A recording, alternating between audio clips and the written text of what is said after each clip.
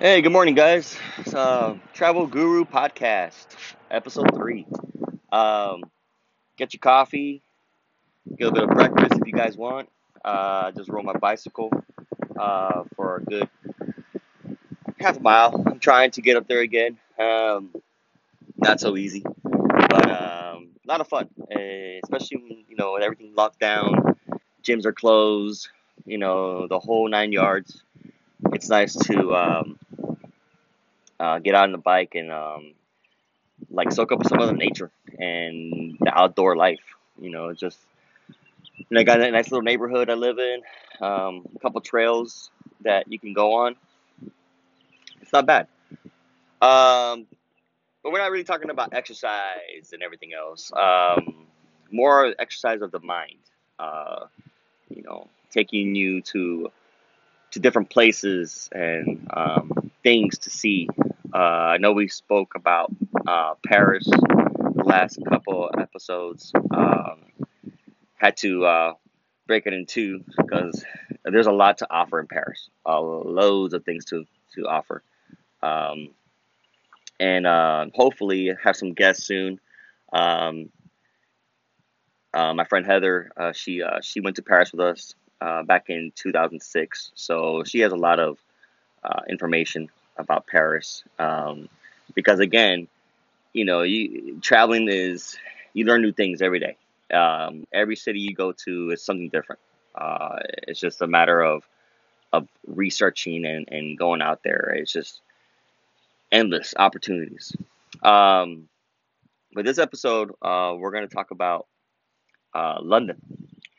Uh, and as much as I want to talk about my first actual place that I visited and traveled when I was a kid, because I myself was born in Chicago, um, and my mom, being from Colombia, South America, it's one of the first places I went to. I was actually, I think, 2 or 3 years old when I started first traveling. Um, it's ever since then. I guess it's been in my blood. It's been traveling, flown through my veins ever since I was a little kid. Uh, but Colombia is a whole other segment of adventure and craziness. And I could talk about Colombia for a week, but we're not gonna go there. I'll talk about Colombia in another episode, but I'm mostly focusing now on my traveling when I was in the military and when I was stationed in England, a small little Air Force base, air base, and they call it Alconbury, um, which is in smack middle of I guess they would call it Huntingdonshire. I don't know how to pronounce it. I'm sorry I butchered it. But it's pretty much about 20-30 minutes from Cambridge, the most famous university in England, other than Oxford University. Um, and London was only an hour away, as far as a train ride. And I'll tell you different ways to get to London. Um, whether it's train or a car, stuff like that. But yeah, London is one of my favorite cities as well. The best part of it is, being an American Colombian. Um, knowing English and going to an English speaking country as my first overseas assignment was it was neat. It was cool because at the time I was married and my ex-wife she was kind of concerned. I'm like, oh, if we go to Germany, we're gonna know how to speak the German language. If we go to Italy, we gotta know Italian. Spain, of course, me knowing Spanish, Spain would have been great too. But England was, what I got. It's what the military gave me, and I'm glad I went. I'm glad I took that assignment and started my adventures of Europe. Uh, so yeah, so London is actually I flew into London. I think it was London. Sorry, I take that back. I flew into Mildenhall Air Force Base, which is another huge Air Force base. I think it's still open. They were talking about closing it down for financial reasons. Who knows, budget crisis stuff. But yeah, I flew in there, and I remember my sponsor, which in the military you get sponsors when you move to another assignment. Uh, Tech Sergeant Bonner. He picked me up, and it was weird. It was crazy. It was actually a sunny day in England. Um, Flying in, landing was a little crazy because the winds were picking up, so the plane was doing this little wobbling thing and moving up and down, and I was like, whoa, whoa, whoa. So it was a little nerve wracking, but the pilots, I mean, they're trained to do that. They're trained to fly any weather, any climate, any terrain. So that was that was like my first, you know, experience, of the English weather, the winds and everything else. So yeah, so he picked me up, picked up, got my bags from the luggage claim, and got me in the car. And the first thing I noticed was the wheel was on the other side of the car, because in England they drive on the other side of the road. So that was a crazy, awkward situation because when he started driving, I kind of had a little stroke there, a little panic attack because they were driving on the other side, and I was like, whoa, whoa, whoa, and he's like, this is England. I'm like, oh yeah, you're right. I mean, I knew about it, but when I first saw it firsthand with my eyes, I was like, oh my god. But yeah, so um, when I got to England, of course, I didn't do any traveling at first because I was in processing and getting starting to work and all that stuff. But I mean, I was already ready to go. I was ready to travel and venture out. And I think the second weekend I was there, I was like, I'm going to London. And I think I went solo. I went by myself because my family was still in America, and they didn't show up for another about a month and a half later. So when boredom strikes, especially now these days, all you want to do is just travel and do stuff. So that's the first thing I did, um, was go to London, and I believe the easiest way to get there from where I was at was a train ride from Peterborough. Uh, I think at the time it was about 20 quid, which is the currency in England, quid, pounds, and it was high up there. It was the money was up there, as far as the English pound. It was two for one, so like 20 pounds was $40. So it was expensive. England is an expensive country, especially London. Um, like I said, I didn't have many friends. I just had my sponsor. I didn't really meet anybody right away. So I was like, you know what? I just can't sit down in my house, in my hotel room, just waiting for, oh well, who do I go with? And that's another thing too.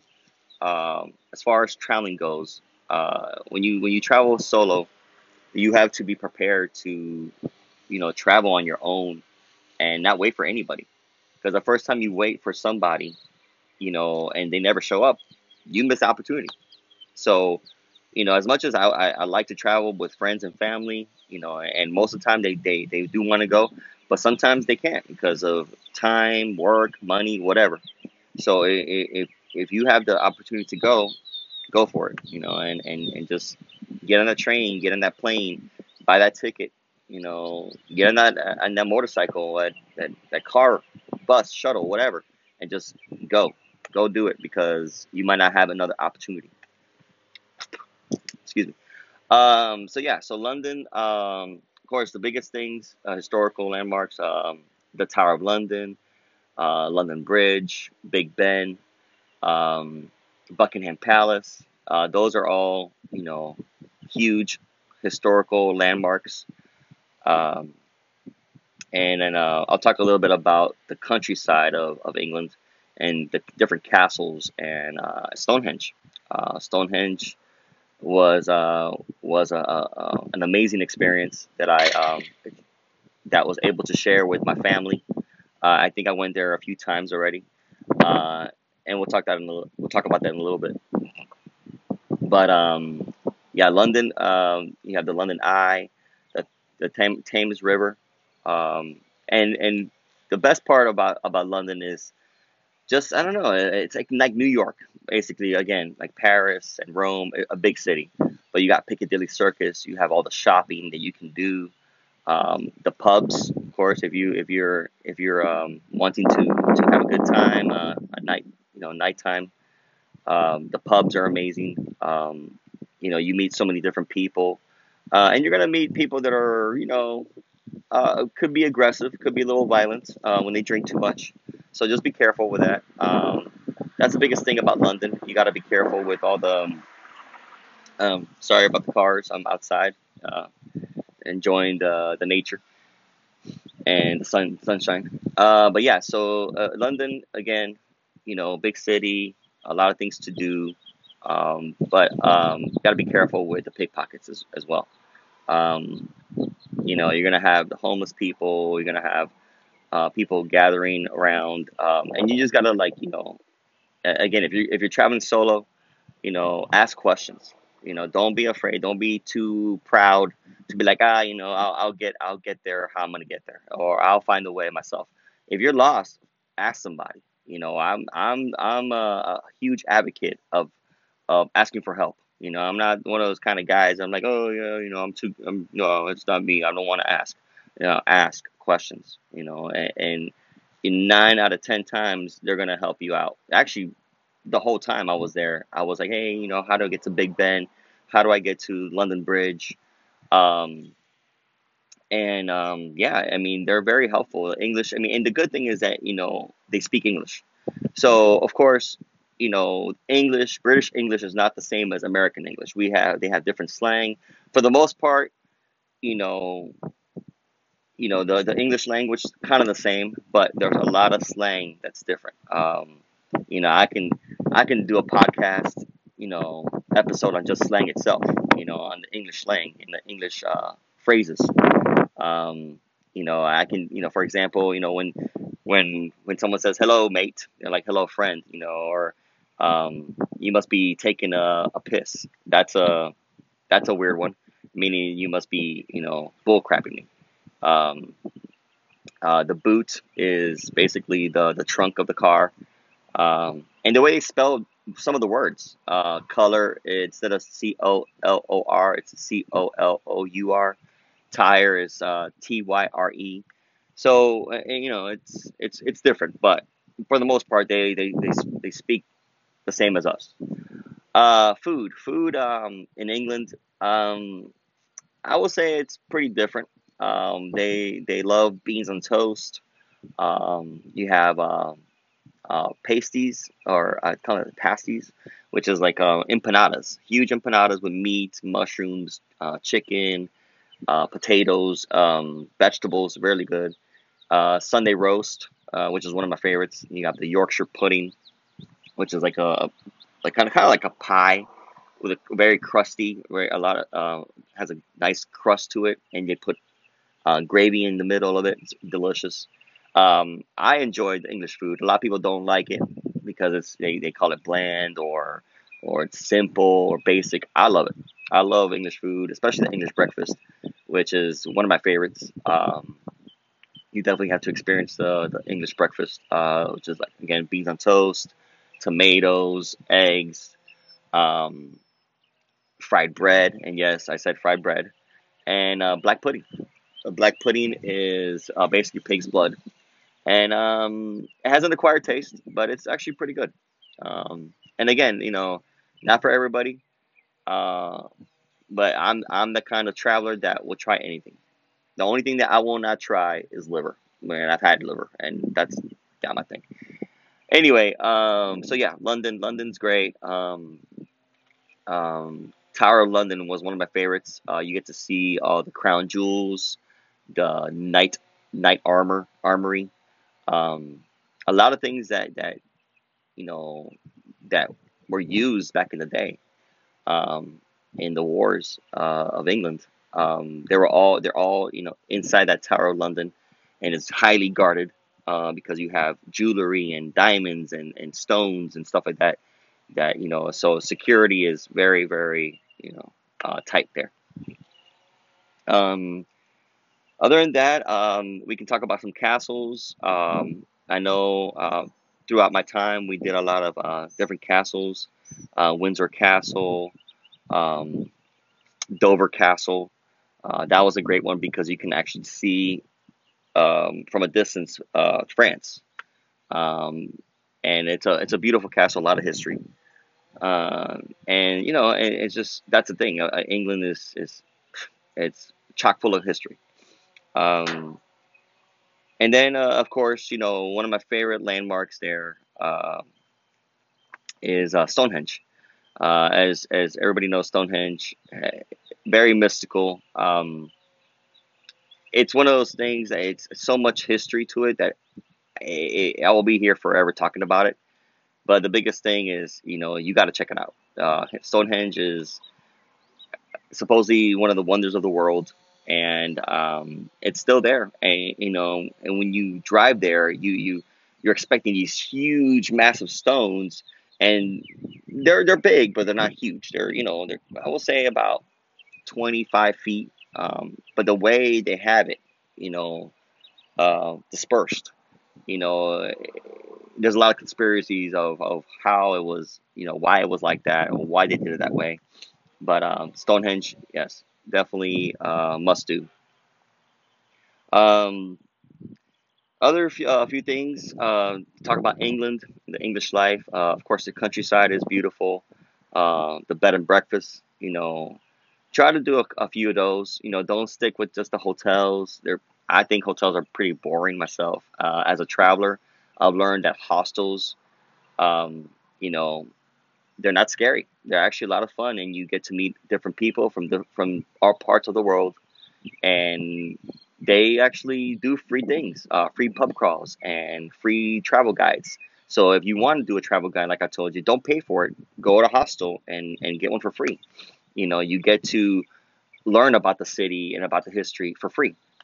Um, but then, of course, you have the soccer games, or what they call it, football. Go to a one or two of them.